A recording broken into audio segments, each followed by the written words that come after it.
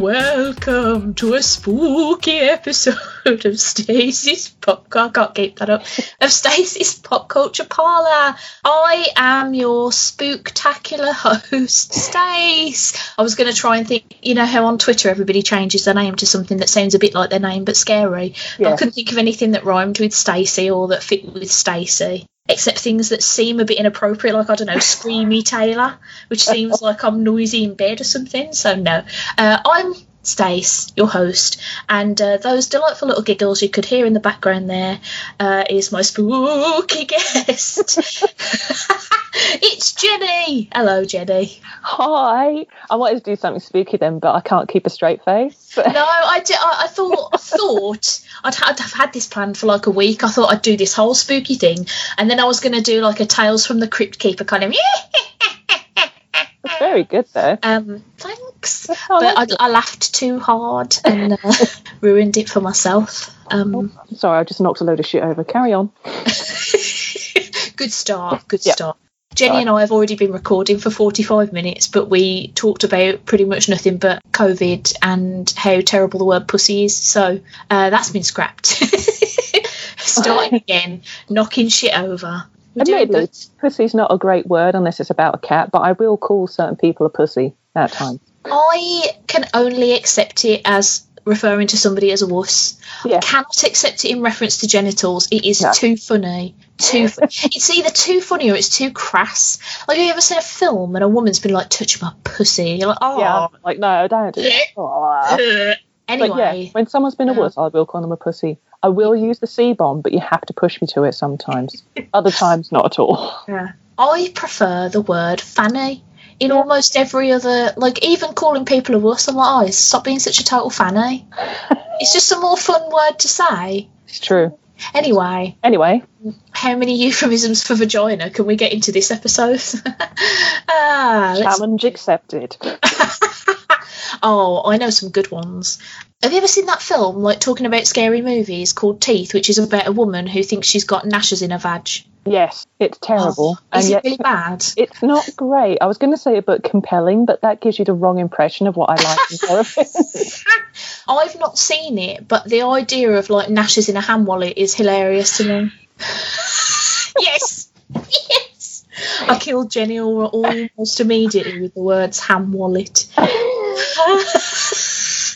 But at the same time, I was also thinking it's just as well they didn't call it Snatch. Yeah.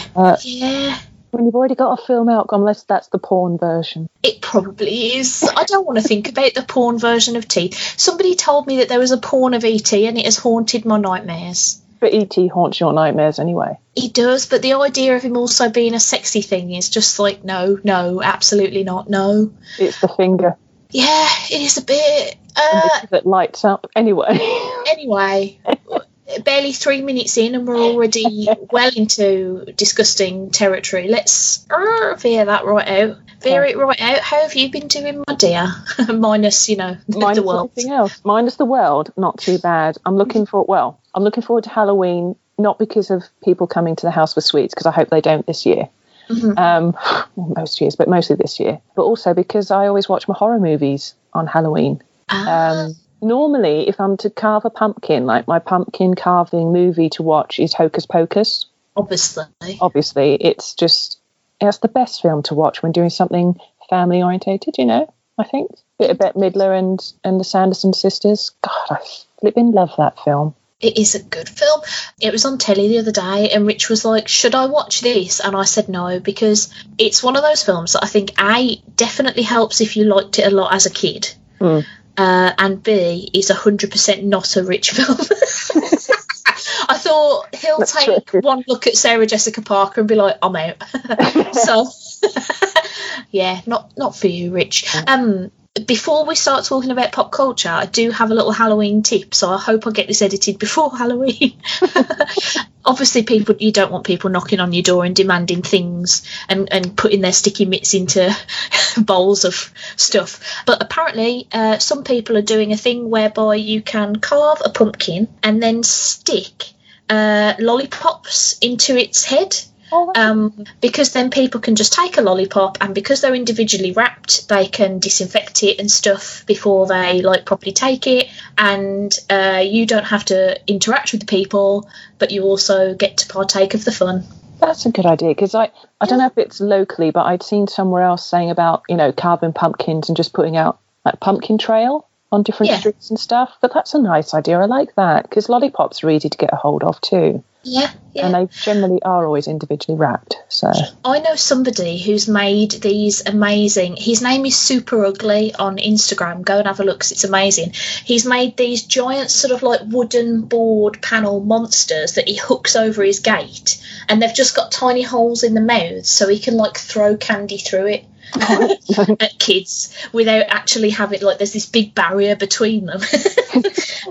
It's quite spectacular, actually. That is cool, because I don't know how many will do it this year, because quite often we do get a few kids, because we've sort of gone through that period of when I was younger and all my friends, and we used to go out trick-or-treating, and then it kind of tapered off as we got older and people went off and got married and had their own children. And so now that generation, my generation, who did get married or in relationships have children, their kids now come around and trick-or-treat, which is really lovely.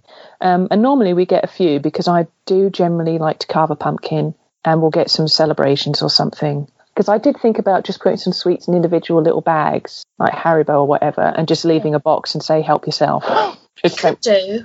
Yeah, I think it's nice to do something. Although that being said, me and Rich are Halloween Grinches. Yeah. Because Halloween's quite a big thing round our way, and the universal thing is that if there's a pumpkin outside of your house, that kids can come and knock on your door. We just never put a pumpkin outside because we're too lazy to keep getting up and going to the door. Well, that's just it, because I think they usually come out just around about 6ish, which is, by then it's quite dark, which is fine, and they're normally done by about 8, half 8, which is great, because then I can settle and watch movies. But I'd rather just be watching movies, and Mum and Dad won't answer the door. But now that we've got a little puppy, and he's not going to be that much older by the time we get to Halloween, we won't want to keep opening the front door, because he's a sprightly little sod. So yeah, I might have to look at that, put a little sign on the gate. Yeah, we'll see. I'm going to see what happens locally about it all. See if they put out any messages. But that's a good idea with the pumpkin and the lollipops and that. I like that. Yeah, I just wonder how many people will actually be out trick or treating. I wonder that, yeah. Because we have a lot of, from what I've seen on the people I'm friends with on Facebook and other places, they're all quite concerned about everything. With the kids going back to school, they've been uncertain about that. Or if they work from home, they're doing their best, especially if their business is run from home, about how many people they let in, if at all, or understand that if I have to shut down short notice, I'm doing it for the sake of my family and my children. So I don't know, it's... Yeah. Although, thinking about it, Halloween's probably the best holiday for socially distancing, because you automatically can just put a mask on. Yeah, and people will actually fucking wear them. Yeah. Hey, let's roll away from that controversial topic that shouldn't be controversial at all. But anyway. People. Spooky things, spooky pop culture. Jenny, go. Let's do it. Well, because I always got the impression that you were not hot always for a good spooky film, although I know you love Beetlejuice. But I didn't think you were big on real scary stuff. So here's the thing, right? Horror, when done well, can be phenomenal. Yeah. But horror is often not done well. It hasn't been done well for a while, that's true. Yeah, therein lies the rub for me. And there has been the occasional film that I've been holy shit snacks, that is amazing. But yeah, it's more often than, me and Rich try and watch spooky movies throughout the whole of October every year. Yeah. And we try to watch ones we haven't seen before, but we're now getting to the point where the only ones we haven't seen are the really, really shit ones. Yeah. So, yeah, there's a strong chance that I'll just make Rich put The Thing on at some point this month and be like, I don't care that we've seen it before, it's amazing. Yeah. Because I've been doing this October with our lovely Lee Grice. We've been having a very socially distant screening of films together. Oh. So what I'd said to him, why don't we watch some spooky things? Because he's sent me some discs with film DVDs and that of different old B-movie horrors that I'd never seen before. Ooh. And bits and bobs, or they're on Netflix or Prime. or YouTube.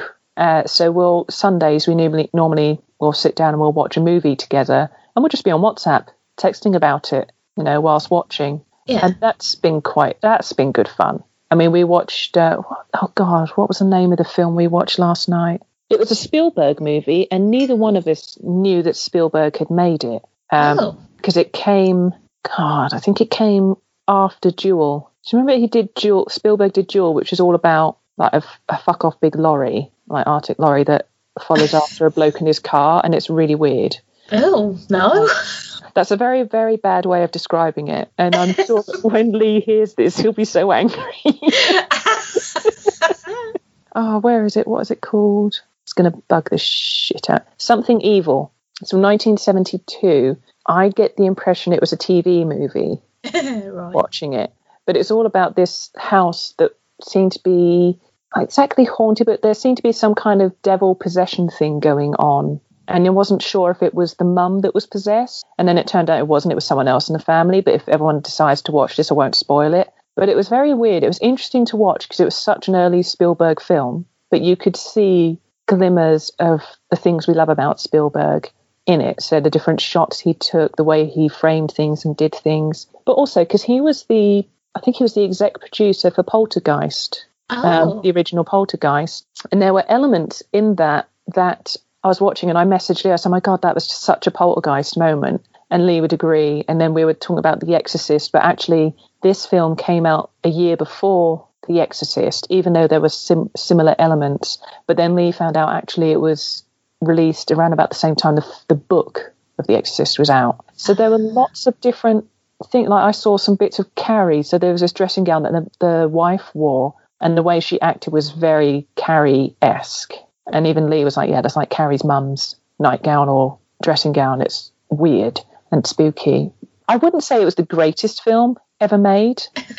Both of us felt that way. But it was just interesting to watch as a first kind of Spielberg movie, an early Spielberg film. It is on YouTube, and the whole thing is on YouTube. You can watch for free, called Something Evil. So, yeah, but I do agree. It's very hard to find a decent horror. Because I listened to your show with Mikey that you just did, and you were talking about The Babysitter, the sequel. Yes. Because Lee and I watched that together a few weeks ago, and we both really enjoyed it. But I do agree with you, there was nothing new.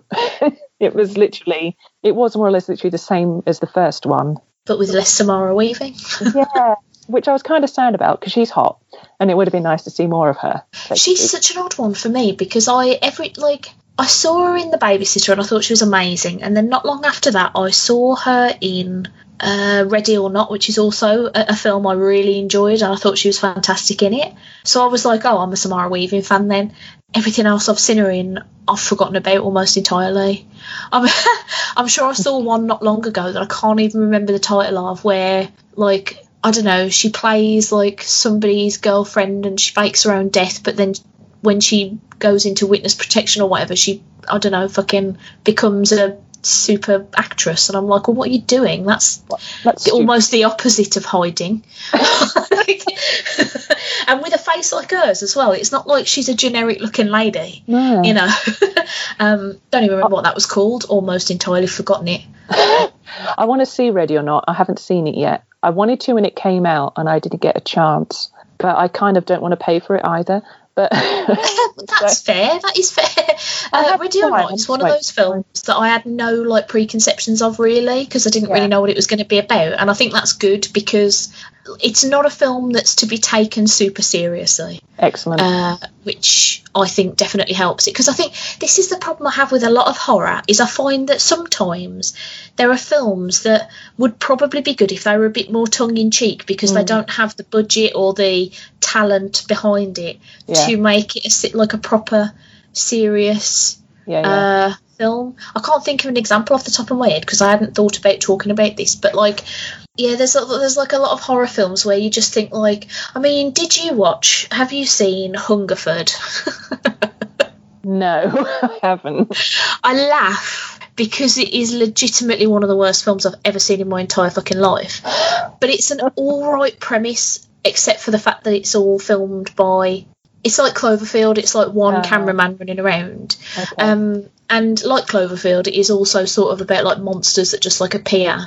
But these monsters also sort of turn people almost into zombies. Like they start like getting super violent and like bitey and stuff. But the problem with this film is that it's the main guy who is the cameraman / the main dude / the actual director / the writer clearly thinks he's got a fucking diamond on his hands, and he obviously thinks he's God's gift to acting.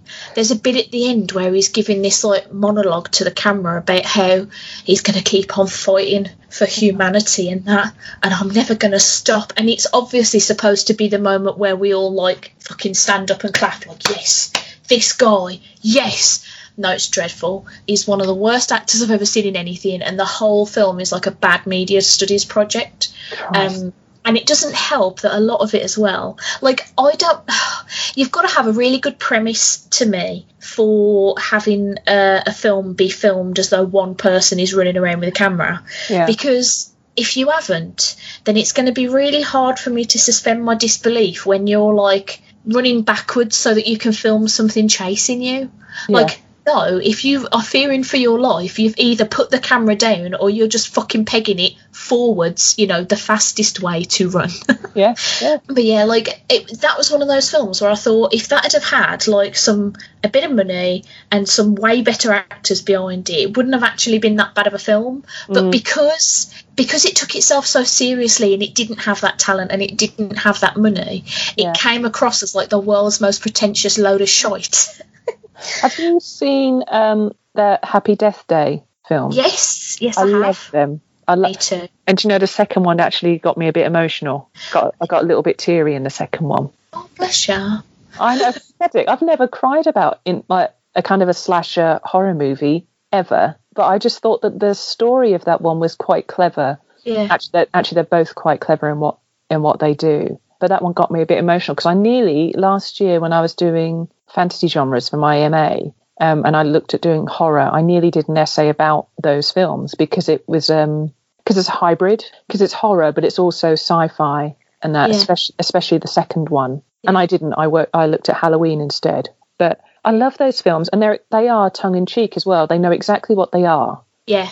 And they really have fun with it. I think that's why I actually preferred the sequel because I think it embraces its own ridiculousness even more than the first one did, I think. Yeah. But I really like those. Rich has got on his Letterboxd, you can create like lists of your, I don't know, Marvel Cinematic Universe ranked by me kind of thing. Yeah. And he's actually got a ranking list of repeated day movies.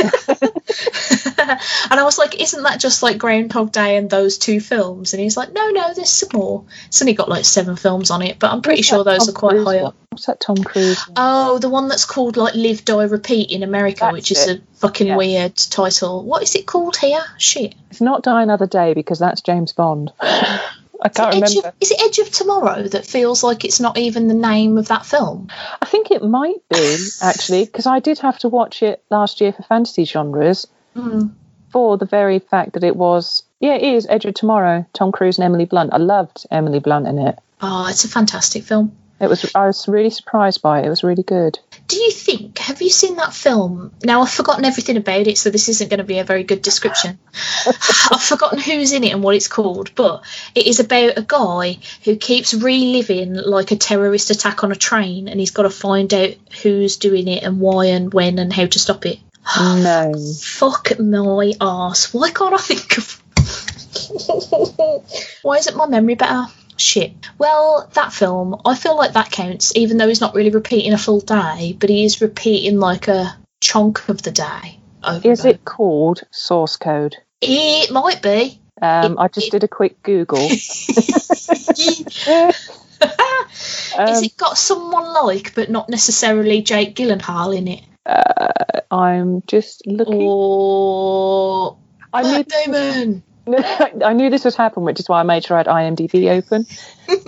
And yes, it's got Jake Gyllenhaal in it. There you go. Yeah. Oh, it's a good film. Yeah, that's it. A soldier wakes up in someone else's body and discovers he's part of an experimental government program to find the bomber of a commuter train within 8 minutes. 8 minutes? That's not really that much of a chunk of a day, is it? Not really.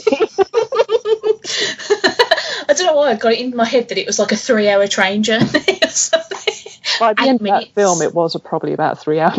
Well, that is very, very true. I really want to talk to you about a really, really shit horror film that I watched, and then I will start talking about things I like. All right, let's talk about the shit one. Okay, so that was shit. Rich got us a wee trial of Shudder, which is a horror streaming service. Yes, I watched it for a documentary. But carry on. Oh, well, the two things that I want to talk about that I liked were both documentaries, but we'll get there. So one of the things, like I say, me and Rich trying to watch a spooky movie every day this October, thus far have been poor to average, pretty much at best.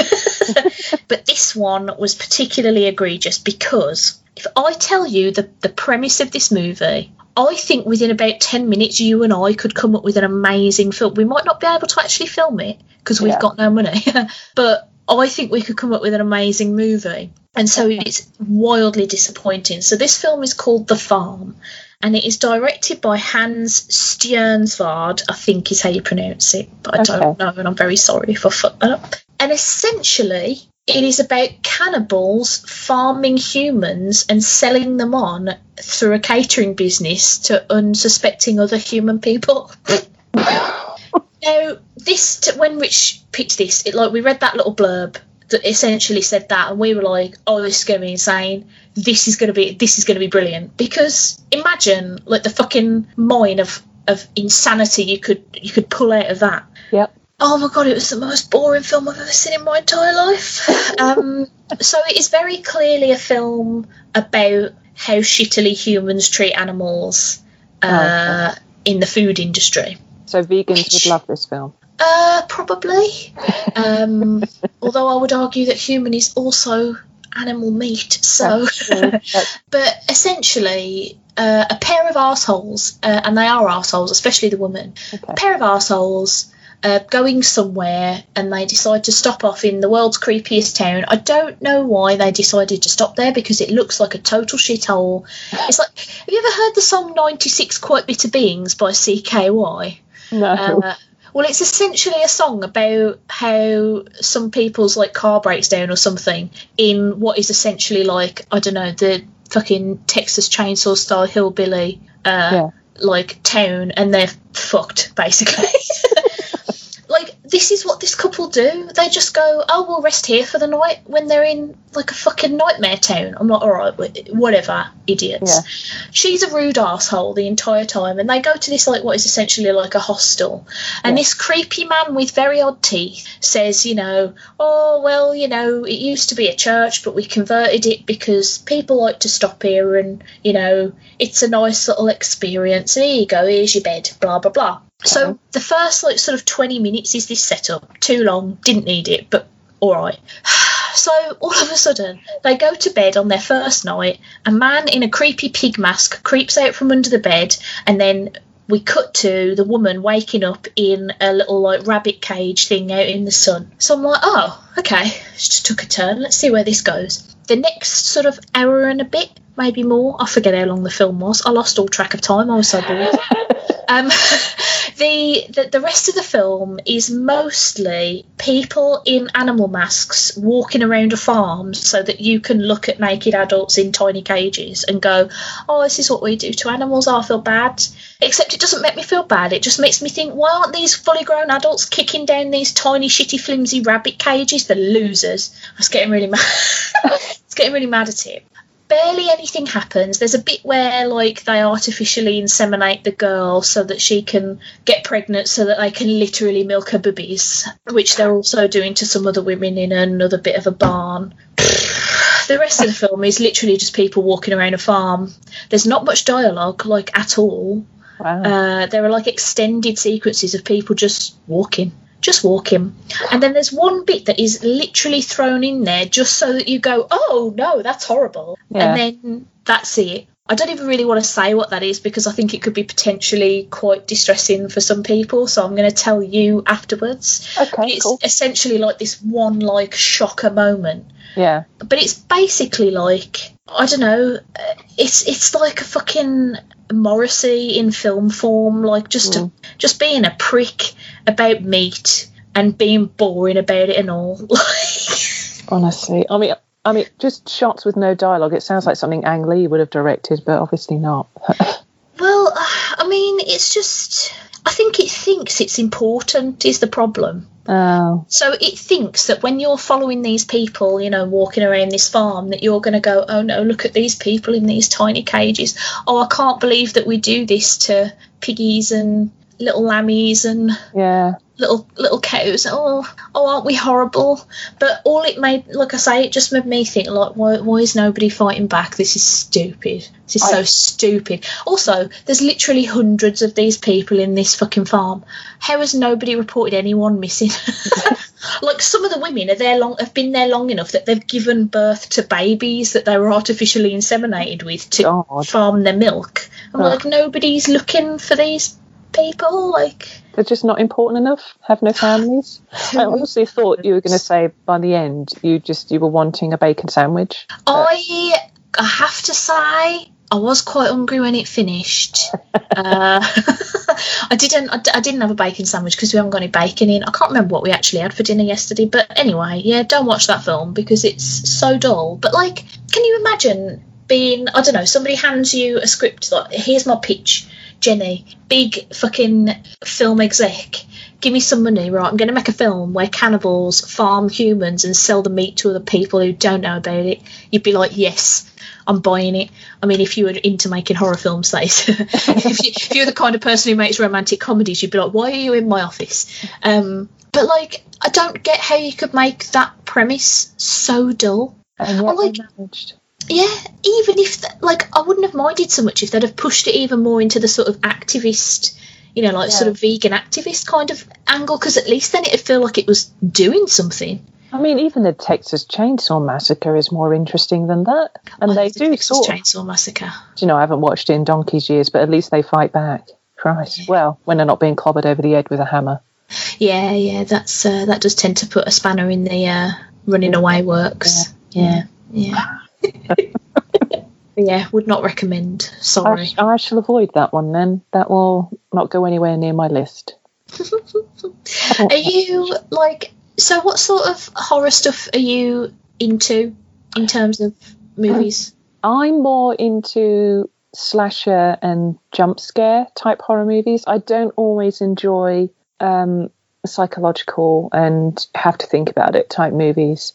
Mm-hmm. So whereas I thought The Get Out was a brilliantly made film and very well acted and all of that, I watched it and I didn't get why it was so hyped up. Do you know, I felt the same way, and I think part of it was because I didn't see it until a good 6 months after it had been super hyped, so I was expecting it to be like the best thing that's ever been in my eyes. Yeah. I also think it probably resonates differently with different audiences, and I'm clearly not the audience. I think that's the thing, because my workmates are like, it's amazing, you love horror, you're going to love this. And I watched it and they were all expectant, and I was it's a good film. I like to be scared, basically. If I'm going to sit and watch a horror movie, I like to be scared because it's, as I was reading when I was writing about it, you know, it's to be scared in a horror movie, it's a safe scare feeling because you know it's just a horror film. And when the credits roll, everything's back to normal and you're in a safe space, or you're in a safe space where you can be scared, and it's just like being on a roller coaster ride, you know. See, I was having this conversation with Barry on a recent episode of Stace and Barry because you know, Barry said when he was watching Get Out, it really hit him in the feels, which he's a black man, I can totally understand why it would. Yes. Whereas for me, have you seen the new version, like the latest version of Invisible Man? I haven't yet, no. I want to. Well, I won't spoil it for you, but as A woman, and B, someone who suffers from paranoia, a movie where a man is stalking you and you have literally no way to even prove that he's not dead, let alone that he's actually stalking you, is terrifying. And it is fantastically tense how they make, it's very rare. Like, I'll watch horror films and I'll have a little scare, or a little, I'll enjoy myself. Like, if it's a campy kitsch one, I'll have a laugh. If it's like a proper scary slasher, I'll get into it. But like, this one was like one of very few movies where I was actually like, oh God, I hate it. And I felt like viscerally uncomfortable. Unfortunately for me, the ending let me down, but the majority of the film itself, because I was saying the thing for me is that as someone with paranoia, the idea of nobody around you believing you when something terrifying is happening to you is a total nightmare. Yeah. It is a horrible, horrible nightmare, and it's something that I've always scared of, because you do start to question your own self. So that to me is like, I think, like you say, it's identifying with what's going on in a film. So. I mean, I love a good ghost story, so I binged The Haunting of Bly Manor in a weekend. Although I did figure out some stuff in the very first couple of episodes, like who was dead and who was going to end up dead, that sort of stuff. And I recognised straight away that it wasn't one that was to be as scary as Haunting of Hill House. That's right, isn't it? Yeah. That I found really creepy and scary in places, and I loved that. I loved it. There were so many jump scares in it. There was one in particular in a car that freaked me the fuck out. But it was like, I love that about it. But I did find with Bly Manor, it was much more enjoyable. Not much more enjoyable. It was as enjoyable, but it was definitely more of a love story than it was I thought, a haunting, scary story. Yeah. Have you watched it? Have you seen it all yet? No, so me and Rich wanted to watch Haunting of Hill House first, even though we've been told they're not related. No. But we wanted to watch that first, but we didn't watch that when it came out because too many people were talking about it. Yeah. So we were waiting for it to sort of leave the public consciousness so that I would forget any spoilers that I read. Fair. So we haven't watched that yet, but Richie's sister Sarah has been going on about how good it is. She preferred Hill House, but she said mostly because she wanted it to be scary, and Bly Manor's not quite as scary. But like, I suppose I think the thing about Hill House for me is I feel like I'm going to be looking out for too many things now. Like, I know that there's a ghost in every scene because that's all everybody was talking about when it finished. Yeah. Or like, you know, once people have binged it. So now I feel like I'm already at a disadvantage because instead of just like naturally sort of being like, oh, was there something in the background there? I'm going to be like fucking Where's Wally in it? Yeah. Like, I was like that right up to the screen as well. I was watching Bly House and something would happen and I wasn't reading anything online whilst I was watching it. I was just enjoying watching it. Apart from I did see a friend on Facebook say that the accents were terrible. And I didn't think they were that bad. There was one that was a bit dodge, that was an American trying to do a more colloquial English accent. I say colloquial, I think it was just northern, but I can appreciate that Americans, if they're not just doing the Queen's English or just some middle England accent, it'd be very hard. But that was about all. But I was in each scene looking, did I just see something move? Did I just miss something that's important? And I don't know that I did, but then I was just following the story and just trying to keep up with that because there were some really good twists and turns going on in places, and I did feel that if I didn't pause it when I had to leave the room, I would be a little bit lost as to what was then continuing. Yeah. But I do agree that Hill House was much scarier, and I did miss that about Bly, but I still thought Bly Manor was very good. I thought it was pretty compelling watching. Yeah. Must have been if I binged it in a weekend. Well, yeah, that is. I definitely am going to watch it at some point, but I do feel like I want to watch Hill House first, even though. Yeah, who cares? It's an anthology, so one doesn't link to the other. The only thing that's the same is they used a lot of the same actors. Oh, kind of like a American Horror Story type thing. Yeah, basically. The only thing you will be annoyed in Bly Manor is the little girl. In fact, the children are precocious and really fucking annoying. Oh, great stuff. Can't wait. And I have been informed that the girl in it is also the voice of Peppa Pig. But she says things like perfectly splendid or things. She says splendid a lot, and it's the way she says it. And even I was irritated by it after the first 5-10 minutes of her speaking because she says it so often. Yeah. But in saying that, the young girl and boy who are part of the lead cast are extremely good. They really are. Because I don't always sometimes find that English child actors are always that great. See, I can't comment because I'm very bad at knowing where people are from. Like a good sort of indicator of that is how I thought Hugh Laurie was American, because the first time I really saw him in anything was in House.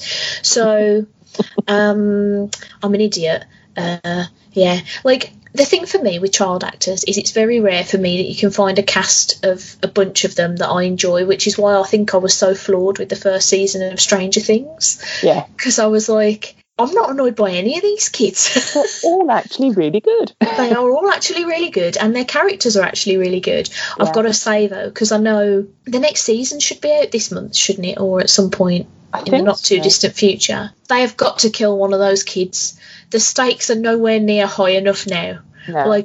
Like no one good is dying. I want to see what, and I know it's going to be horrible for people to see a kid get murdered by a nightmare monster, but it's got to happen. Like, they can't not at this point. It's just getting silly. They've all managed to survive some terrible things, and I was actually quite sad at who did die in the last series. Now, are you talking about? Shall we spoil it? Do we want to spoil it? Are you talking about? It.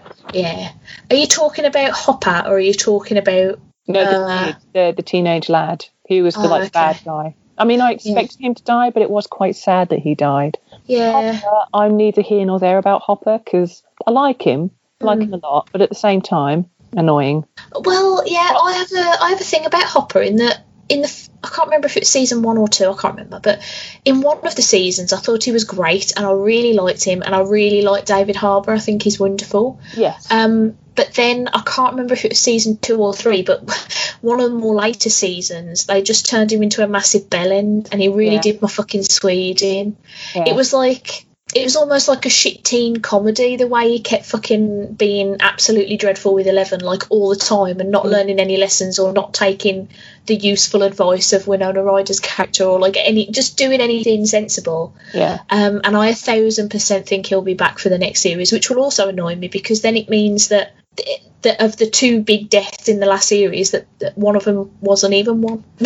Well, this is just it, because he got presumably killed off, but I thought, well, he's not going to be dead because he'll be back for the next series. Yeah.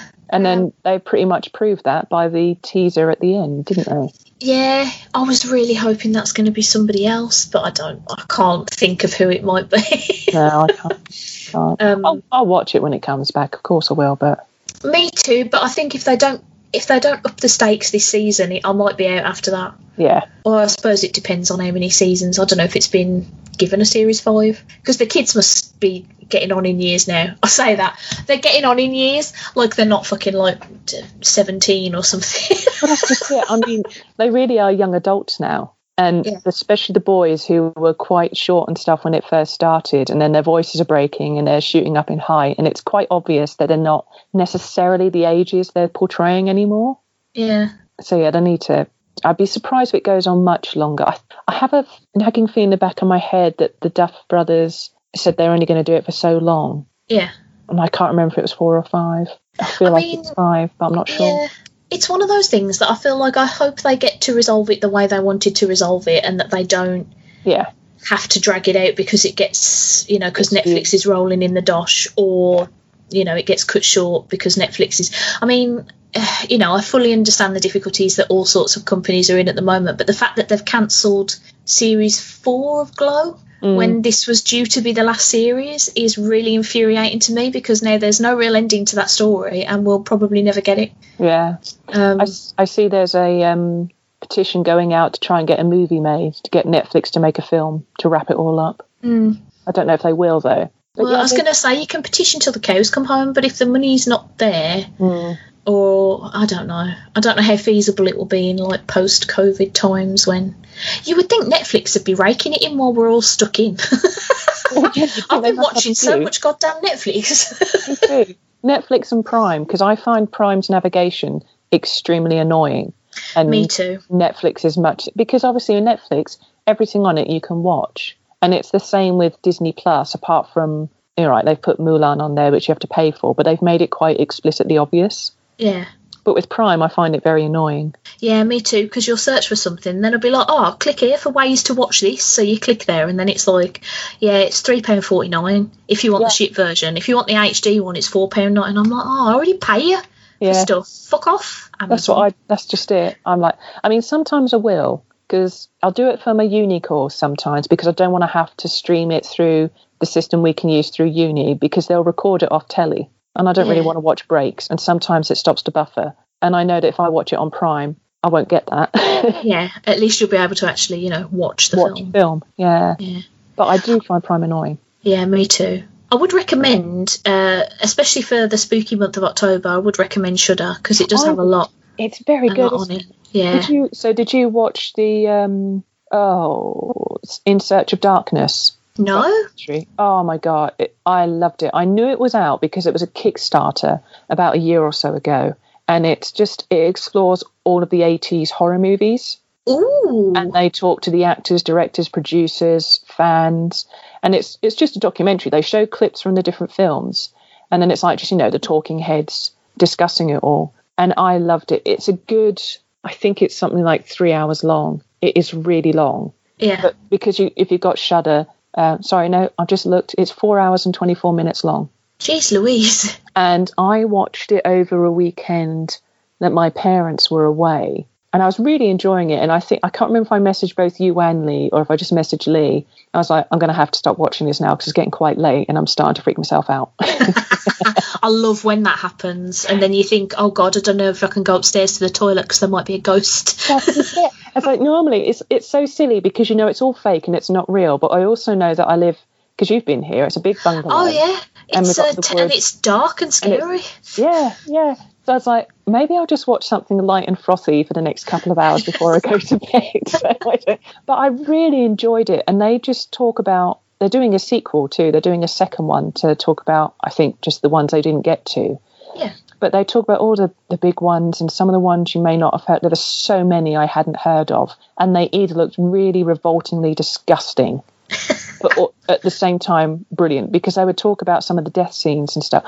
But they also talk about, I think, the posters and the publicity and things like that about the films. So they really do talk about all of it and how they did some of the special effects, or how some of the special effects changed, like the path of how the horror movies went about after the 70s. Because they talk about some of the influences from the 70s, so Halloween, because then they'll talk about Halloween 2, and then they talk about Halloween 3, which so many people hate. I don't like Halloween 3. Is that the one with the irritating song? Yes. Oh, yeah. No, not a fan. I'm not. Lee is. He quite likes it. Well, that's because he's a nightmare person. But I get why, because they were trying to make Halloween an anthology rather than a series of films. Yeah. But of course, the mistake was they did Halloween, which was phenomenally successful, especially after the fact. And then they did Halloween 2, where he also had to do a couple of reshoots for the TV version of the original Halloween. And John Carpenter and that weren't sure what to do with it, so he kind of just drank a few beers and wrote a quick script for Halloween 2. And that's how Michael Myers and Laurie Strode became brother and sister. He just kind of threw it in. But then they wrote Halloween 3, or someone else I think wrote Halloween 3, and they wanted to make it an anthology, so it wouldn't actually feature Michael Myers at all. And of course, it didn't do brilliantly well. It's a very interesting idea, and it's some very kind of gross deaths, although I thought the ending was a bit shit, and I remember watching it and texting Lee saying, what the fuck? Seriously. But you can kind of see why it didn't go over well when you've already done 2 films of the same name with the same killer. Yeah, it doesn't make a whole lot of sense, does it?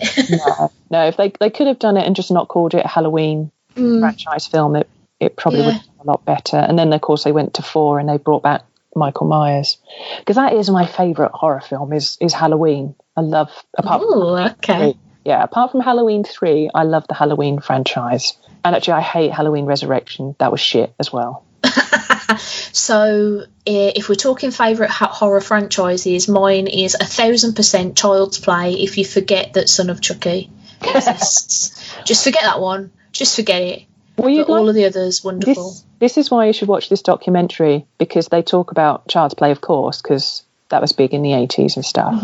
And so, but yeah, you and Rich should try out In Search of Darkness. I'll definitely give it a whirl. I mean, so we've watched, there was 2 documentaries that I was going to talk about, because one of the things that I'm realising as I grow older is that I don't know enough about things.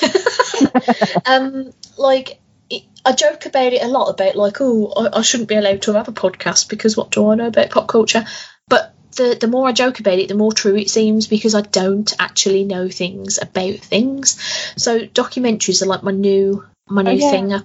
I'd quite like to actually know a bit more about filmmaking and in general. So the first one that we watched is called Scream Queen: My Nightmare on Elm Street. Ooh. And it is a documentary about Nightmare on Elm Street 2, Freddy's Revenge, and the effect that film had on its lead actor, Mark Patton. Yeah. Now, I will freely admit that it has been a hot minute since I saw Freddy's Revenge, so I don't fully remember the film. Yeah, I do. But the documentary goes in quite into detail about how that film was actually lauded as like a big gay movie, big gay horror film. Really? Apparently there was subtext in that movie that was basically text. Okay. They showed a clip actually that was one of the sort of most notable bits where Robert Englund is as Freddy, and he's like right up in Mark Patton's face, and he's like stroking his face with his knifey hand. Okay. And he tries to put like one of the knives in his mouth. It's all very sexy. And it's like, so it's a film where and Mark Patton is a gay actor, but at the time he was not out because it was 1985. Yeah. And so this is all about how that movie was written and perceived as being, like basically the first like sort of gay, mainstream gay horror film, which essentially outed Mark and also then sort of ended his career because of everything that was going on at the time with AIDS and all this sort of stuff. It's such a fascinating documentary, and it is very much as well about how that's affected Mark in his later life, because it's very obvious that he hasn't really let this go. It's not something he can it doesn't sit well with him at all. Yeah. And there's a lot of interviews with the people who wrote it and the people who made it, because like what I found quite fascinating about it was that there were bits where like Mark was pointing out that there was a scene that was filmed in quite a notorious gay bar. Okay. But the people who scouted the location were like, well, we saw it when it was closed, so we didn't know. We didn't know what we would do. So there's like this whole we didn't know we were being so gay.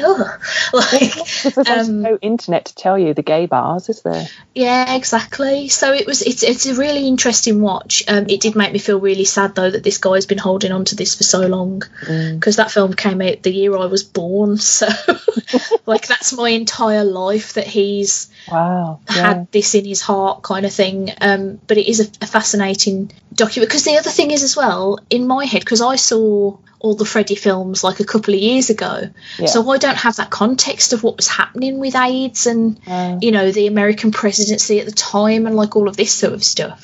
So it actually really helps to like contextualize what we were seeing at the time as well. I do really want to rewatch it now because I want to see just how gay this film is. But there is a sequence in the documentary where there's a drag queen who is hosting like a movie night at a cinema, and she comes out and she says, this is the gayest movie we've ever screened, and we did Xanadu last week.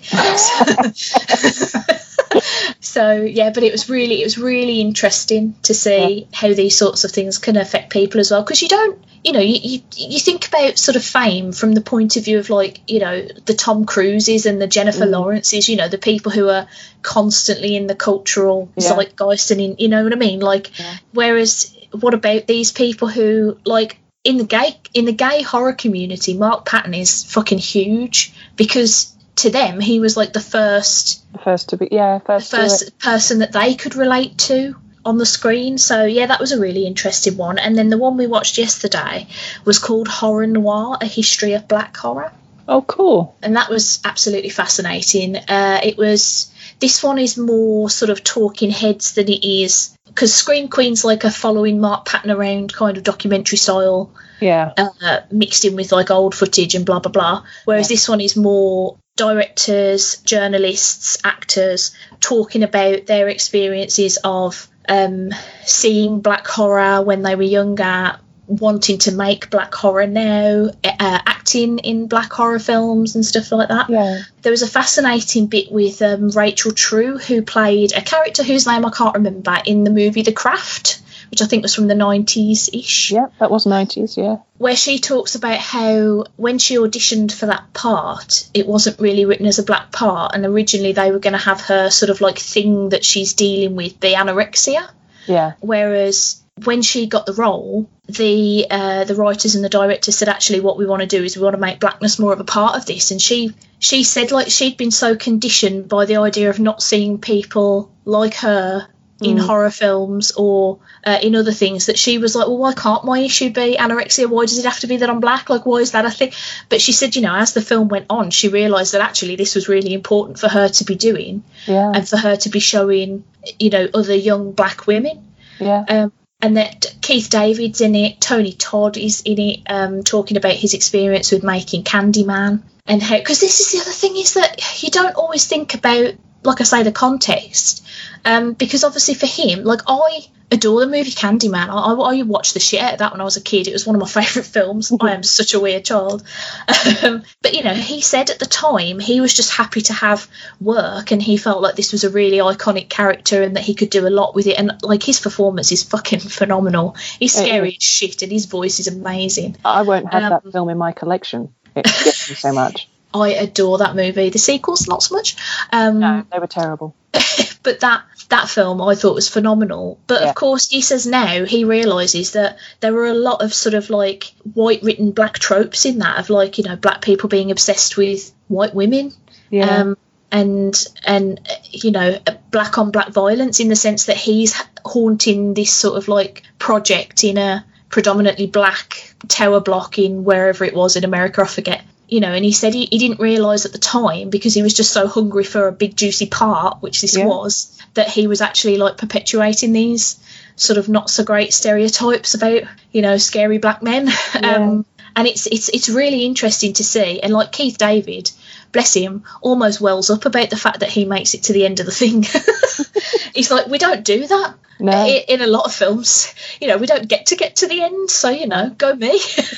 I wonder what the new Candyman movie will be like then, because I'm in two minds whether or not to watch it, because I don't like how they seem to have changed it. Yeah, I was very interested in it until I saw the trailer. Exactly. And the trailer felt so generic horror movie to me that I've got to hope that they're holding something back from it. Yeah. That's going to wow me when I watch it. I will absolutely watch it. Like, I mean, I've got all the time in the world. I'll watch anything right now. This is true. I mean, it was the one film that after I watched it, I had to take the mirror down off my wall in my bedroom because it was opposite my bed. Yeah. And because I have blinds in my bedroom and the moon would come through, so I could see the reflection, and it was just too tempting to say his name 5 times. I mean, I'll barely say his name anywhere near a reflective surface just in case. And I know it's bullshit. Oh yeah, I mean, I am not a superstitious person. Like, I'm not someone who, you know, knocks over a salt and has to throw it over one shoulder or whatever. Like, you know, I'll walk under a ladder. I don't give a shit. Well, I won't, but mostly because I don't want people to drop things on my head, not because I think it's going to be X amount of years bad luck. No, but I still won't say Candyman 5 times into a mirror, because not that stupid. Why would I? I really wish that the sequels to that had have actually been, because you know how the end of the first movie is her. Yeah, I wish the sequel had been Helen. Yeah, me too. I think that would have been a super. Because I've forgotten her name as well, but she's a phenomenal actress in that movie. I want to say that it's the sister of another actor. I think I want to say it's Madison something. Hold on, See, now I feel like she's got a name that begins with a V, and I want to say Virginia, but that doesn't seem... No, it is. We're both sort of right. It's Virginia Madsen. There you go.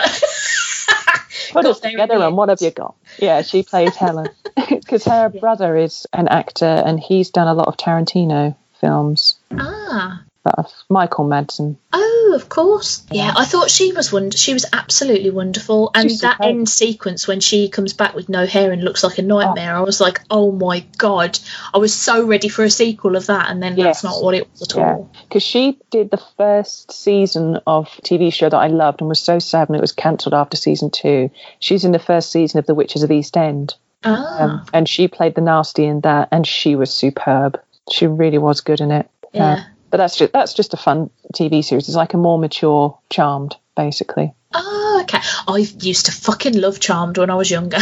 I love Charmed, and I've watched the reboot, and I can't stand it. And I know that Rose McGowan and that have just got into a bit of a tizzy with one of the actresses that's in the new version. Oh no! Because they've not watched it, and they didn't see the point in it being made, and they don't think it's probably anywhere near as good as what the original was. And somehow I've not paid attention to all of it, so maybe I've missed a giant leap of what the original star said. But the new star has come back and said that she's disappointed that these actresses aren't supporting actresses who are people of colour, and it's just turned into a bit of an argument. Although I think they've kind of settled, they're just not talking. They never knew each other anyway, but the fan base is, taking it further.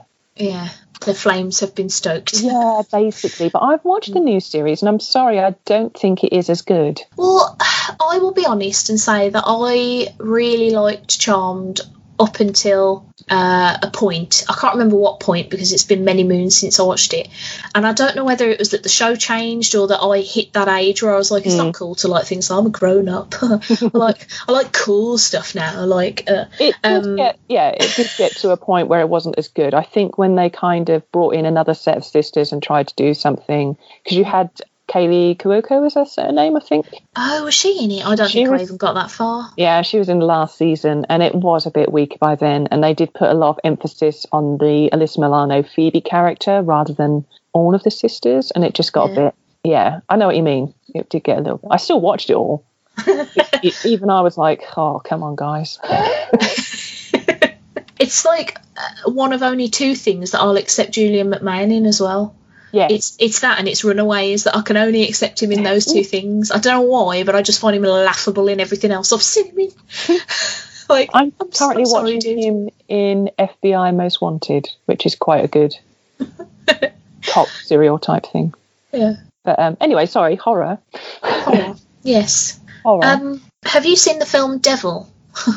No, I haven't. I want to go on a rant about the film Devil. Okay. Because it makes me cross yet again that it's such a good premise, totally wasted. So Devil is a film from 4 or 5 years ago or something, and it is directed by John Eric Dowdle, but I think it's got M. Night Shyamalan.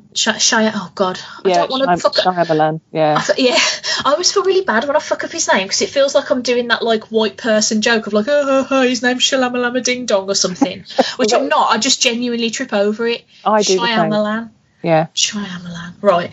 I think it's got his hand in it as well because that's how it was billed a lot as watch this new I just Shyamalan film. IMDb'd it, and he wrote the story, not necessarily the screenplay, but he wrote the story. So the story itself, I think, is great for a horror film because it is essentially a bunch of people get stuck in a lift, supernatural shit starts happening. One of them's probably the devil. So automatically I was like, this is going to be claustrophobic. This is going to be tense. There's going to be no escape from this because they're in a teeny tiny fucking elevator. This is going to be great. I was well in, 1,000% in. What happens in this film is about 30% of it is in the lift. Oh. The other sort of 70-ish% is Chris Messina as a policeman trying to figure out who's killing the people in the lift because they're essentially watching people get offed one by one in this lift in the security cam footage. So he's running around the hotel or office or whatever. I think it might be a hotel, I can't even remember, trying to find out who are all of these people, what's their connection, why are they all how are they getting killed, because nobody sees it when it happens, blah, blah, blah. I don't care about any of that. I was not after a cop drama when I clicked on Devil Murders in an Elevator movie. I was so mad at this, and it's because it's such a good concept wasted. The idea, imagine being trapped in a lift and then the lights go out and when they come back on somebody in there is dead. Now imagine being trapped in a lift is bad enough for me. Just end the sentence there. Yeah. But and also you've got no idea which person it is or how they're doing the things that they're doing because they're all a bit spooky supernatural. Yeah. Could it even be one of the ones who already are maybe dead? What? That whole idea is great, but it is so completely wasted. And as much as I think Chris Messina is a fine actor and a very handsome man to look at, it just wasn't what I wanted at all from this film. Yeah. What a total waste. Yeah. Especially, and then sort of the reveal at the end is a bit anyway, so it all sort of petered out. But I felt like if it was a better film to begin with, I might have let that ending off a bit. What was quite interesting about it though was that in Spider-Man Homecoming there's a shocker, and then the Vulture accidentally kills him, and then another guy becomes the shocker. Yeah. both of those guys are in this lift. It's two shockers in a lift. It's the start of a Spider-Man joke. But yeah, I was so disappointed because I'm not the world's biggest fan of M. Night Shyamalan, to be honest. I remember liking Signs when I saw it in the cinema, but then when I watched it a couple of years later at home, I was like, oh, this movie's stupid. And I remember being a bit creeped out by Sixth Sense, but I knew exactly what was happening the entire time. There was no twist there for me. It's very obvious. I liked Unbreakable, but that's about... I didn't like that either, really. Yeah. And I haven't seen is it like Glass or Split? No, I haven't watched that either yet. Yeah, so...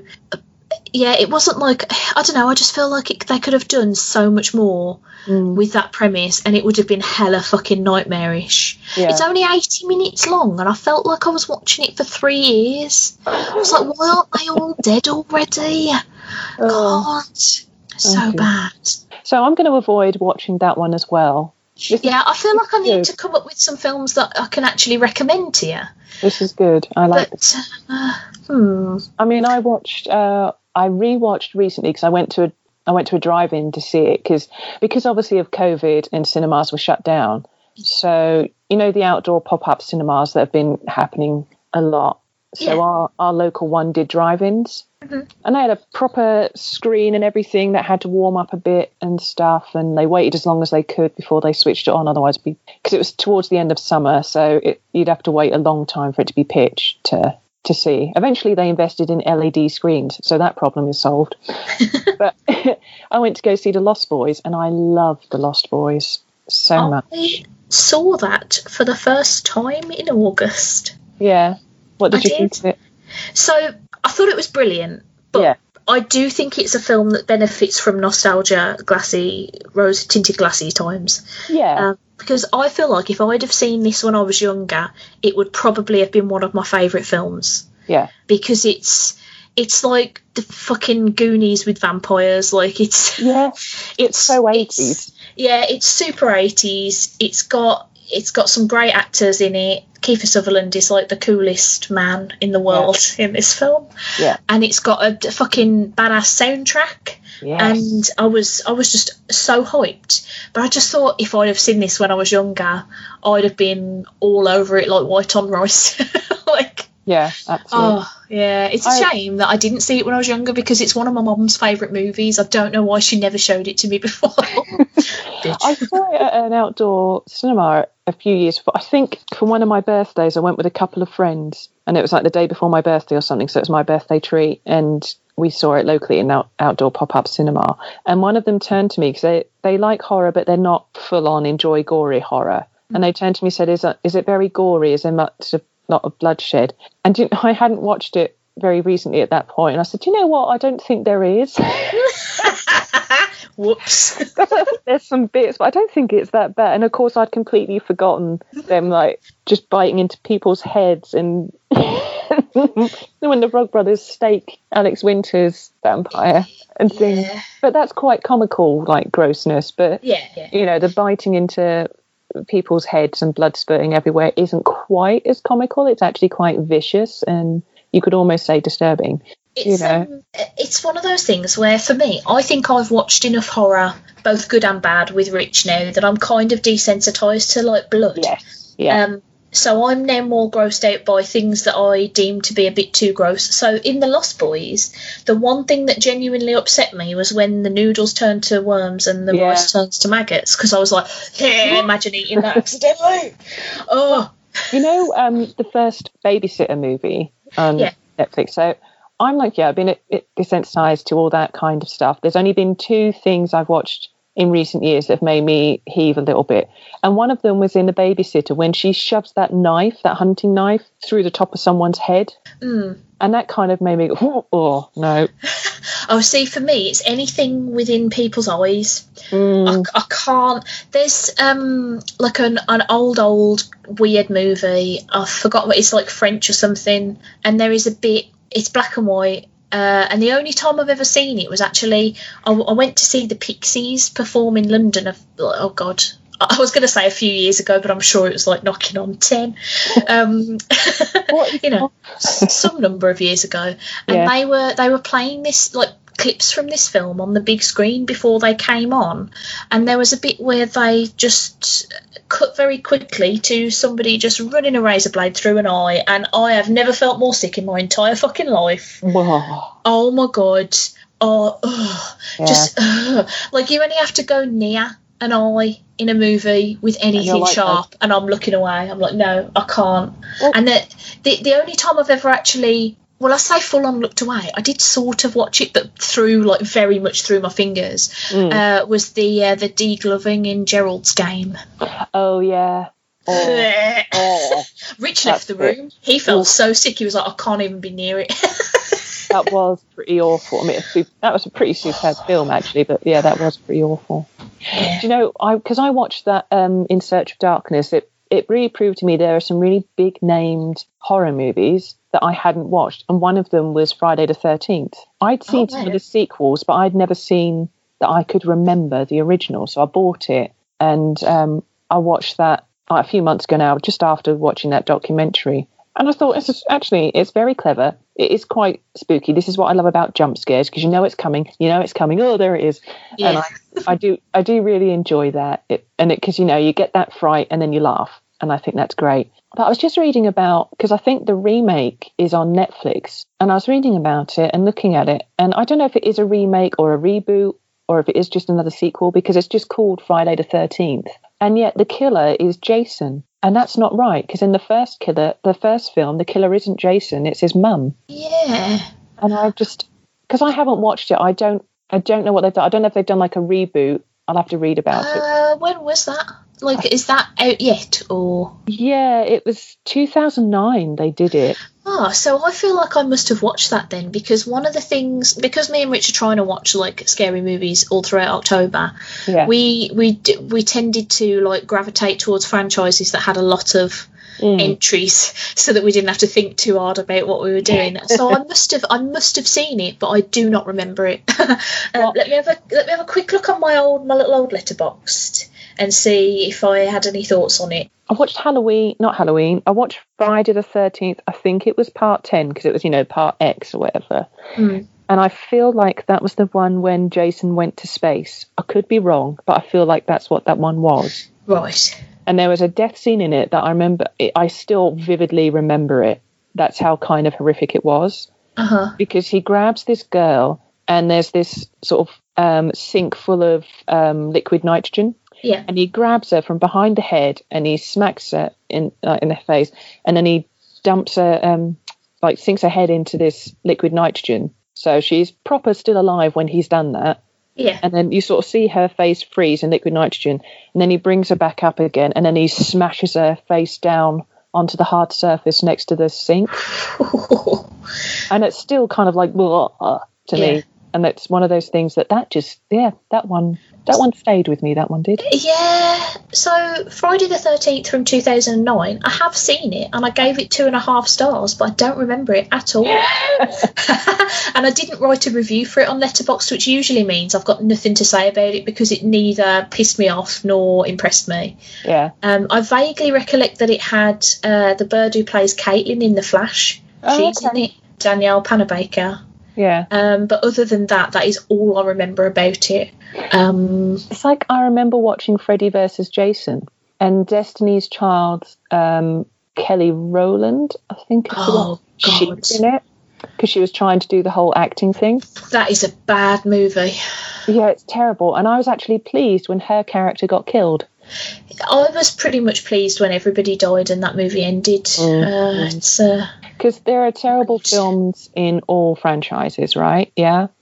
So for me in Halloween, it's Halloween 3, basically because it's meant to be an anthology, so it's not for me really part of Halloween, because it hasn't got Michael Myers in it. So yeah, I just kind of ignore that. The one that I really didn't like in Halloween was Halloween Resurrection, because you had Halloween H2O, which was 20 years on. And in that film, you had the return of Jamie Lee Curtis, and it was very Dawson's Creek because you had Michelle Williams and Josh Hartnett, I think, was in it. And I think Kevin Williamson wrote the script for it, who wrote things like Dawson's Creek and Scream. Right. And so Michael comes back to this private school that Jamie Lee Curtis's character, Laurie Strode, is the head mistress of, and she still has terrible nightmares and stuff all about Halloween from 78. And to be completely spoilerific about it, by the end of the film, she's been in a bit of a car accident with Michael in the back of this coroner's van, and he gets himself trapped sort of between a car and a fallen tree. Yeah. And she has an axe, and she cuts off his head. And you think, perfect. That is a brilliant way to end a franchise. Yes, I like it. Our original final girl, Scream Queen, does him in. Superb. End. No, because they bring out Halloween Resurrection, and the way they write that one off is that Michael, right, we think he's been knocked unconscious. He actually gets up and he crushes the larynx of a ambulance person and swaps clothes with them, so that actually the person that Laurie killed wasn't Michael. It was this ambulance technician guy. And she ends up in a mental institute, and Michael kills her in the first 5 minutes, and right then I'm out of the film, really. Wow. But I continue watching, because what they decided to do with this film, because at the time, things like The Real World or like Big Brother type reality TV shows were really popular. So they decided, let's do a reality TV show style thing where we put a bunch of young adults into the Myers house, where the original killing that Michael Myers did took place. Oh, no. And get them to stay there for a night, and they set up all these little shit things to spook the people out. But of course, you know what's going to happen. Michael's going to be at his own house, and he's going to kill the fuck out of these people. It was so bad. Well, as you were saying it, I thought, again, this feels like a franchise that me and Rich watched together. Now, according to my letterbox, I either haven't seen it or I just hated it so much I didn't bother reviewing it. Mm-hmm. Rich's review was 1.5 stars. And his review says, I was kind of enjoying this in a disposable shit kind of way, but then Busta Rhymes threw a flying kick at Michael and I wished I was dead. That's perfect. Because I think, again, that killed the franchise until 2018 when they rebooted it. That was pretty good, to be fair. I enjoyed it. Now, I mean, I went to see it in a cinema. That's how excited I was for it. Yeah. And the whole premise of it, because they were dumping off everything from 1978 up until what they were just released on 2018. And in doing so, they cut away all of the stuff about Laurie and Michael being brother and sister, which John Carpenter and Deborah Hill never really liked that much, but it happened, so they had to deal with it. Yeah. I quite liked that link, but actually getting rid of it was such a brilliant thing, because Michael is scarier that you don't know why he does the killings that he does. Yeah. That's so much scarier, really. He's just evil, basically. And I went to see it in a cinema, and Jamie Lee Curtis, who doesn't like horror films herself, even though she is the final girl, was saying how much scary it was, and it's, on par of being scary with the original one. So I went in a bit hyped, thinking I was going to be really freaked out, and I kind of wasn't. Yeah. But I still really enjoyed it. I really enjoyed the dynamics of the characters of the three women. So is it Judy Greer? Greer, I think. Yeah, Judy Greer playing Jamie Lee Curtis's daughter, and the young actress who played Judy Greer's daughter, so Jamie Lee Curtis's granddaughter. Those three and their chemistry I loved. Yeah. And then when I was doing my essay for my module, I was comparing Halloween 78 to 2018 and how the film franchise has either grown or stayed the same or whatnot. But after I'd done that and sent it in, the Blumhouse, who put the film out, and the different stars, including Jamie Lee Curtis, they all did a massive, let's watch the film together and we'll tweet along and everyone can join in. And I did that for the night, and it was so much fun, because they would talk about all the stuff they got up to doing the scenes and things, like a moment where Jamie Lee Curtis's character drives up in a truck and stuff. And she said, Jamie Lee Curtis was like, I did that too fast. And the stunts coordinator guy came up and had a word with me afterwards about it. Health and safety. But I love those films, and I'm sad that the next one isn't coming out this year, but because of our current pandemic situation, I get it. Yeah. And I look forward to seeing it hopefully next year, and then the following one, because I think it's Halloween Kills is next, and then Halloween Ends. Now, I thought they were filming those two films back to back or at the same time, but I'm not so sure anymore. I know they finished Halloween Kills, And although they were sad that they're not releasing it this year, the guys that wrote and directed it have said actually it's kind of done them a favour, because now they can really do all of the editing and all of the scoring and all of those bits that they feel like they have to rush to get out on their release date. They can now take more time over and hopefully make it a much stronger and better experience for everyone when they go to eventually see it. Yeah, I hope so, because I do really like the Halloween movies too. Yeah. I mean, I do think, and I was talking to Rich about this the other day, as I was saying, I do sort of miss the sort of like big horror franchises, because as much as I do love Halloween, I would love to see like another sort of franchise take off, but a lot of the more recent horrors that I've enjoyed have been standalone. Yeah. You know, you don't tend to get like a Hellraiser's, 1 to fucking 13 or whatever the fuck. No. Anymore, which is a bit of a shame, because it's not a shame in terms of Hellraiser, because the majority of those movies were trash. The one thing I have found though, and it's particularly like prevalent in the earlier sort of like 70s kind of horror ones, is God, there's boobs everywhere. Oh yeah. Oh, there's so many boobies. Just put them away, or get a dick out, make it even, or at least a butt. Come on, give me a butt, give me a man's butt. Like, come on there. Boobies. Yeah, it does tickle me how Yeah, the boobs are fine, but arse or dick, no. And it's ridiculous, because in America, the majority of those films would already be R-rated. I suppose I don't want to push it to X. Well, I mean, this is the thing that always tickled me, though, is the idea that it's like, I don't know, you can show a topless woman on the beach getting, like, chowed down on by a fucking giant piranha or whatever. Yeah. But we can't show a willy. No! Put it away! Tuck it in! I don't know whether that's just my asexuality showing or what, but I like a lot of films. I'm like, oh, the boobs again, just put them away, we don't need them. I guess it's changed slightly now over the years. It's not, I mean, they're still showing some women, if not all, but some women as sexual objects and stuff, because I think that always will happen. Yeah.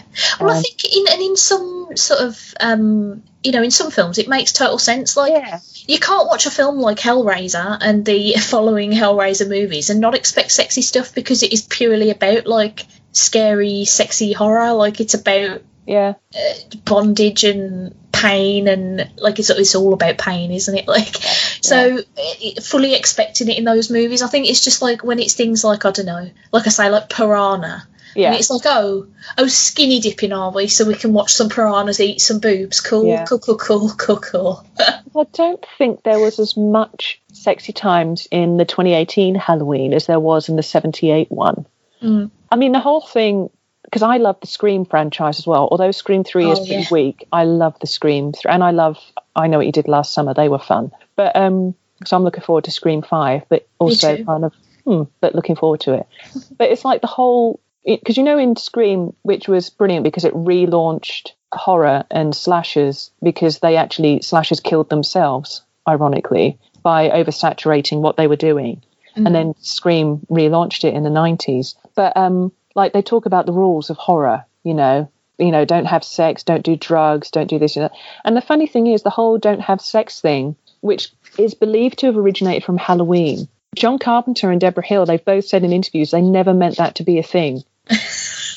They've both said that's something that others have put onto it, because they were just writing about teenagers, high school kids, and that's basically the sort of stuff that they would get up to when the parents weren't at home, making out or probably, having sex if they were that way inclined. Whereas Laurie Strode was always the more repressed and virginal, or never did that. But the whole thing about if you have sex, you must die, they were like, that was never our intention. That's just happenstance.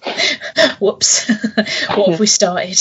I know. And then it just became a whole thing from there on, through all of the slasher films, to which Scream then brilliantly made fun of, because Scream, as we know, we've kind of said, that's the sort of film that knows exactly what it is. Yeah. And has great fun with it. Oh, I mean, one of the things that I really enjoy in horror movies is when they try to throw like a really cool death in there. Yeah. And sometimes it can just end up being really funny, or it can just be like the coolest thing. And I will never forget the first time I saw Rose McGowan getting trapped in the cat flap. Yes. Like, I screamed when I was like, what? They can't do that. Like, I was absolutely flabbergasted. I was always surprised at the garage door, and this is going to sound awful, but I'm always surprised that that thing didn't break and it held her weight as it lifted. Do you know what I mean? Yeah, it doesn't really make any sense, but who cares? 'Cause who cares? It was great. Yeah, one of my favourite deaths. If we're gonna pick a like favourite death in a horror film, one of my favourites is in the first Sleepaway Camp. I think it's the first one. There is a bit where the killer just throws a beehive into a toilet cubicle, and the person gets stung to death. But it's hilarious because like they have to like poke the beehive in through the window from outside. So it's like all this build up of someone awkwardly trying to shove an entire beehive through a tiny fucking window on a pole and then just like jiggling it around till all these bees come out, sting this guy to death. I was crying. I was like, yes, perfect, best thing I've ever seen in my life. I could be boring and point out one of the ones from Halloween, but actually one of the death scenes that stick to me is like, did you watch the Final Destination movies? Because I quite enjoyed those when they came out. That was Gymnast. There was I think it might have been in the second one, but there was a pane of glass that fell and basically flattened a kid. Yes. Yeah.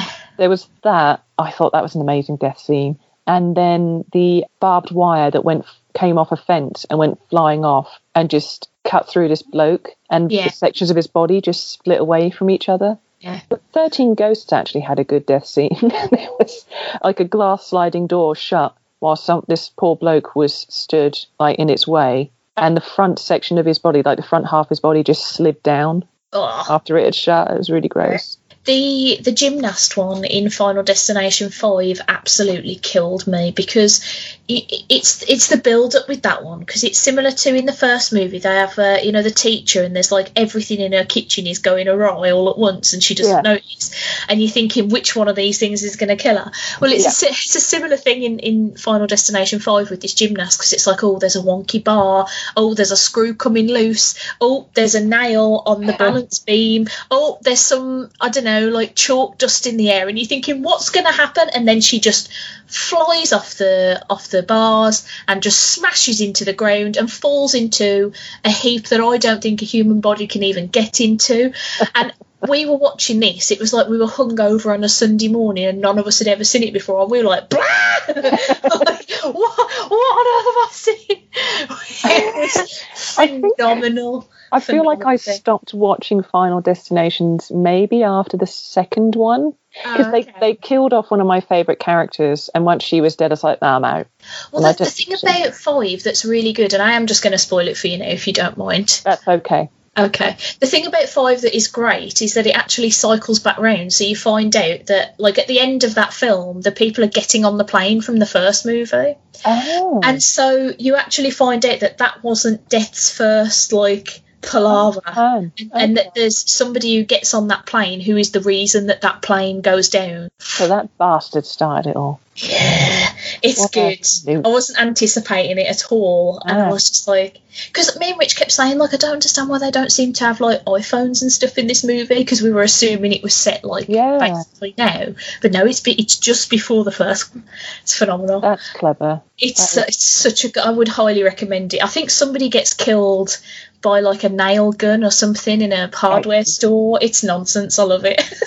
I'll always remember the death of the sunbed, because that was horrific but also brilliant. Oh, that one really stressed me out, because I've got a fear of like just random accidents and think like I shouldn't really watch Final Destination. What am I even doing with my life? But like, the thing is, the chances of like a pane of glass just coming and flattening you is just like so astronomically small. But like, and I would never get trapped in a sunbed because I don't use sunbeds. You've seen me. I'm like a milk bottle. I'm the whitest white that ever whited. But like, yeah, the idea of that, because it gets into your head, doesn't it? This idea of like, what if something totally normal suddenly became terrifying? I remember they came out, and I think I was in college at the time they came out, and it would cause great debate in my class, and we would talk about, does death really have a plan? And there were those of us, I was one of them, that thought, yes, death does have a plan, and you're basically screwed either way. And there were those like, no, it doesn't. It's not a thing. It's like, it's not a physical being that's chasing you around. It's just inevitable. Yeah. The last thing I want to talk about, because I do need to go in a minute, is our spooky music songs. I didn't necessarily say it had to be spooky, but I feel like hopefully we've both picked somewhat spooky music. So this is the still as yet unnamed segment in which we talk about a song that we've been enjoying. So Jenny, what song would you like to recommend to the lovely listeners? I am going to recommend from the Lost Boys, Cry Little Sister, which is by Gerard McMahon. It's on the soundtrack, but I think it's a brilliant song. It's got a really eerie, spooky setup and start to it, and you've got children singing in the background, which in itself is freaky. Yeah. But to be honest, the Lost Boys soundtrack is just superb. It is. It really is. I want to say it's Echo and the Bunnymen that sing People Are Strange, because I know the Doors did it, but I think it's Echo and the Bunnymen on the soundtrack. Mm-hmm. And that's also a great song. But Cry Little Sister, I love that song. And then I found out, because I was going through a Lost Boys kick, small tangent, but same thing.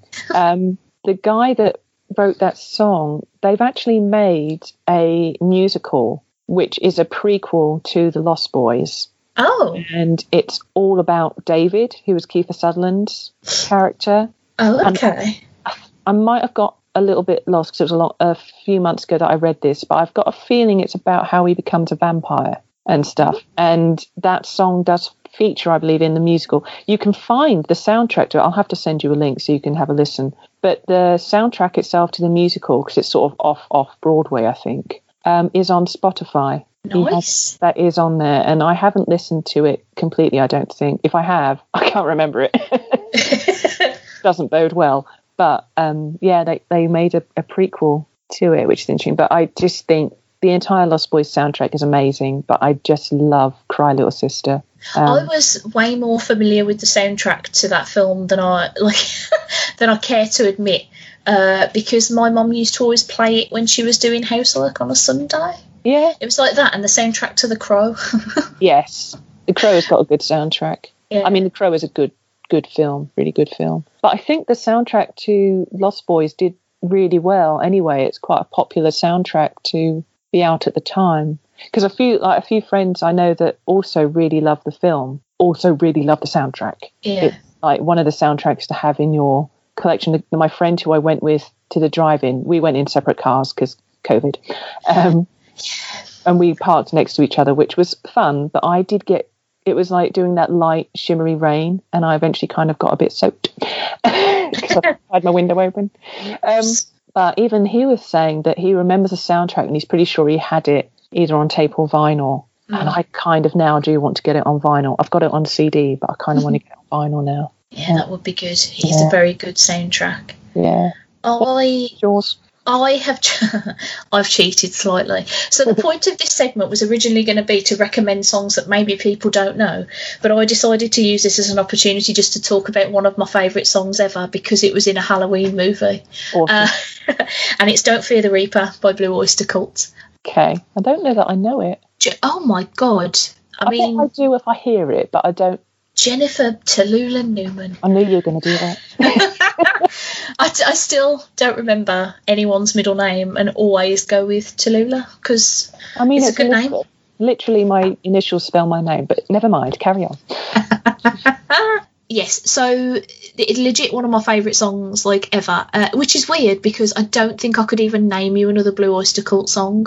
Yeah. Oh, except that one that was in Guitar Hero, and I want to say it's called Godzilla, but that might not even be them. Anyway, it is a sort of rock track about... Oh, no, I do know. It did say Don't Fear the Reaper, didn't you? Yes. Yes, I do know that song. Oh, I'm such good. An idiot. Good. It's like one of the best songs in the world to feature a cowbell, quite prominently. That's SNL skit, also amazing. Yeah, everything about this song has always appealed to me, and I think when I was younger I was a bit naive about what it was about, but it's very clearly about the inevitability of death, and it's a bit grim. Maybe. It's a little bit grim. But it features in, I want to say, the first Halloween movie when Laurie's in a car doing some stuff. Now, I can't remember if it's the first as in the first or the reboot first, because I'm an idiot. I'm going to say it might be the reboot because it's not in the original. Mm-hmm. But it was tangentially related to a horror film, so I was like, that's it, I'm having it, because I do genuinely love this song. Yeah, it's phenomenal. Everyone will have heard it, but... I say it's not in Halloween, the original, because I don't remember it. That I might be wrong. Let me look up for you. I'm Googling now. Look it up, Jenny. I've just been Googling the song, and the song says it was out in 76. Well, Halloween was out in 78, so it could have been. Oh, it could have been then. But according to this, it was in Halloween 2007, so that's... Oh, hold on then, that's not even the reboot, is it? Oh, I don't know. Look, it's in a Halloween movie, so I'm having it. Actually, no, it does say it's heard in the 78. Yay! That's interesting. I'm sorry, I'm looking at IMDb connections, and it says followed by Halloween. It's in Halloween 2007, which are the Rob Zombie ones, which I hate. They're awful. Purely because, and Carpenter feels the same, but purely because they try to give Michael Myers a background story and a reason why he's a killer. They absolutely need to stop doing this. Me and Rich watched Hannibal Rising, and I wished I hadn't got eyeballs. And all sorts of other fucking backstory for evil people movies. We don't need them. Yeah. I do not need to know why Hannibal eats people. I don't care. No, you are sorry. I must apologise. I don't remember it in the 78 film, but it is in the 78 film. Get me. It's heard on the radio twice. It says right before Judith Myers and Linda are killed. And the theme song is heard in the original Halloween in the scene where Laurie and Annie are in the car. I'm going to listen out for that when I next watch it, which will be in a few days' time. Yeah, I was going to say I'm undoubtedly going to watch it as well. God, I feel like shit now. I should have known that. I'm sorry. That wasn't my intention. Like, no, it's not in the 78 version, Stacey. What are you talking about? No. Stace, what do you know about films? What do you know Halloween? No. I'm the queen of Halloween. No. You've already admitted you know nothing about films.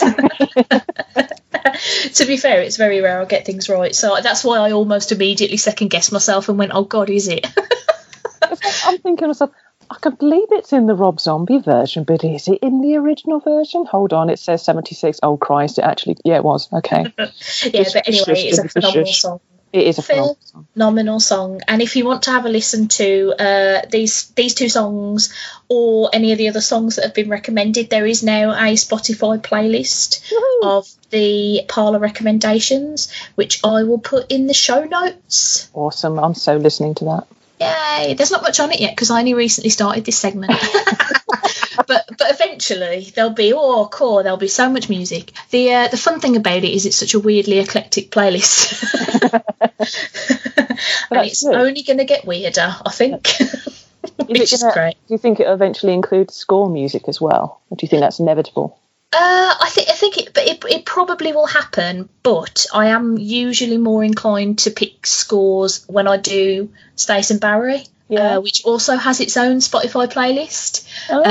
That one is quite interesting because there is the occasional not score song and it sticks out like a reed sore thumb. But I'm going to have to look up that one too now, aren't I? Oh, good stuff. I'll send you the links, me baby. Yeah, do it. Anywho, I've got to go because I've been needing a wee for like a good half hour. Yeah, I've been the same. Jenny, it's been an absolute delight chatting with you. Well, thank you for having me again. I always love coming on and spending time with you and chatting with this stuff. You're so delightful. Do you want to pimp yourself on the internet or not?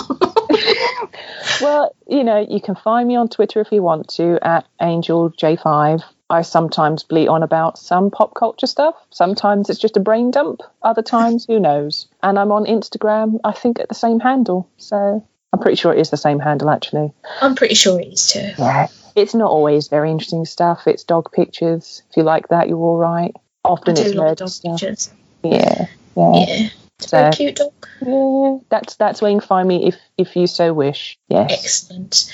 Well, listeners, have a spooky rest of October, depending on whenever this episode comes out, because I can't be bothered to edit. Hey, have a lovely October. Stay safe for Halloween. And all I'm going to say is, if you want to dress up on Halloween, even if you just sit in your own house watching spooky movies, do it. Whatever makes you happy this year, do it all the fucking time. I love you, and I'll see you next month. Mwah! Bye.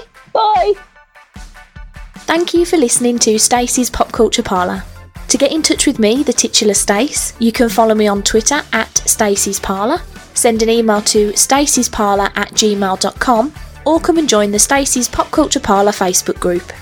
If you'd like to leave a review for the show, please do so on Apple Podcasts or over at podchaser.com. If you like what you heard enough to want to give me some money, which would be quite spectacular actually, you can go to coffee.com/Stacey's Parlour. That's ko-fi.com/Stacey's Parlour. The music that you're hearing right now is by the amazing band Starbomb, and you should really check them out on Spotify, iTunes, or on their website. Thanks for stopping by, and I'll see you next month. Mwah!